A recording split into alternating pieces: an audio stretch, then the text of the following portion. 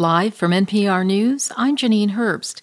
Leaders at the G7 summit in England say they've agreed to a unified plan to rival China's growing influence in the world. At the same time, President Biden is working to strengthen bilateral connections. As NPR's Franco Ordonez reports, Biden appears to have a budding friendship with French President Emmanuel Macron. At an outdoor terrace on the sidelines of the summit, Biden said it was nice to spend time with the French president and that they were both, quote, on the same page.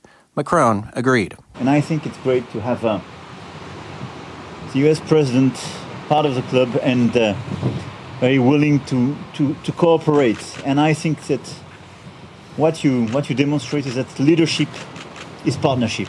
The leaders talked about the challenges of the pandemic and climate change. Biden brought up support for NATO. So far, the G7 leaders have agreed to donate vaccines to poorer countries and also help with big infrastructure projects to counter China's Belt and Road Initiative.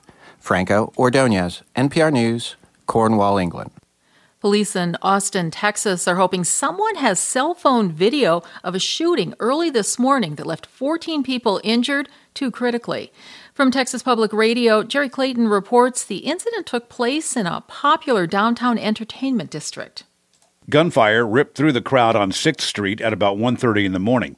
Austin Police Chief Joseph Chacon says authorities believe that most of the victims were not specifically targeted. They do appear to be innocent bystanders, but that's still part of that ongoing investigation that we'll have to figure out. Chacon says the incident may have stemmed from a disagreement between 2 groups of people. Austin's 6th Street is a popular nightclub district, and police say crowds were at pre-pandemic levels, which would mean there were thousands of people on the street, which is barricaded at night. I'm Jerry Clayton in San Antonio. Despite Chile's mass advanced vaccination program, officials in the country's capital, Santiago, say it's back under lockdown today.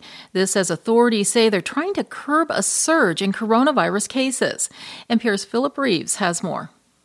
Chile's vaccination program is way ahead of most countries. Nearly 6 out of 10 Chileans have already had 2 doses, mostly of China's Sinovac vaccine.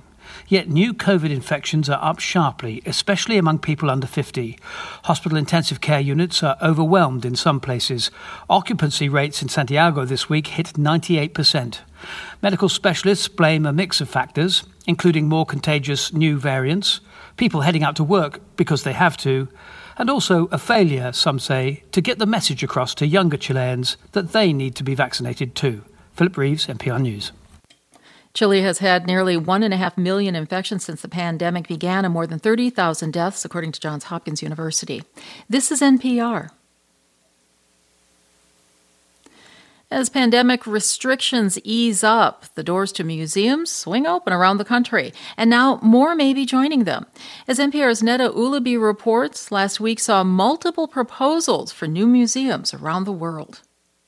New York City may be the home of a future nightlife museum. The city's Office of Nightlife is advocating for an archive dedicated to New York's rich history of night spots dating from Prohibition, with exhibitions, for example, that might focus on how nightclubs helped advance human rights. Meanwhile, a very different museum is planned for Rochester, New York. It's an archive of game show history that will preserve scripts and props at the Strong Museum of Play. And in Japan, Nintendo will devote a new museum to itself. Founded in 1889, the company is best known for video games and Game Boys. Neda Ulabi, NPR News. Saudi Arabia says this year's Hajj will be limited to 60,000 people from within the kingdom. That's because of the pandemic. It starts mid-July and will be limited to those between the ages of 18 and 65. Last year, around 1,000 people who already lived in Saudi Arabia were selected to take part in the Hajj. Up to 2 million Muslims normally perform the Hajj, a physically demanding and often costly pilgrimage that draws the faithful from around the world. All able-bodied Muslims are required to perform it once in their lives, and it's seen as a chance to wipe clean past sins and bring about greater humility and unity among Muslims. I'm Janine Herbst, NPR News.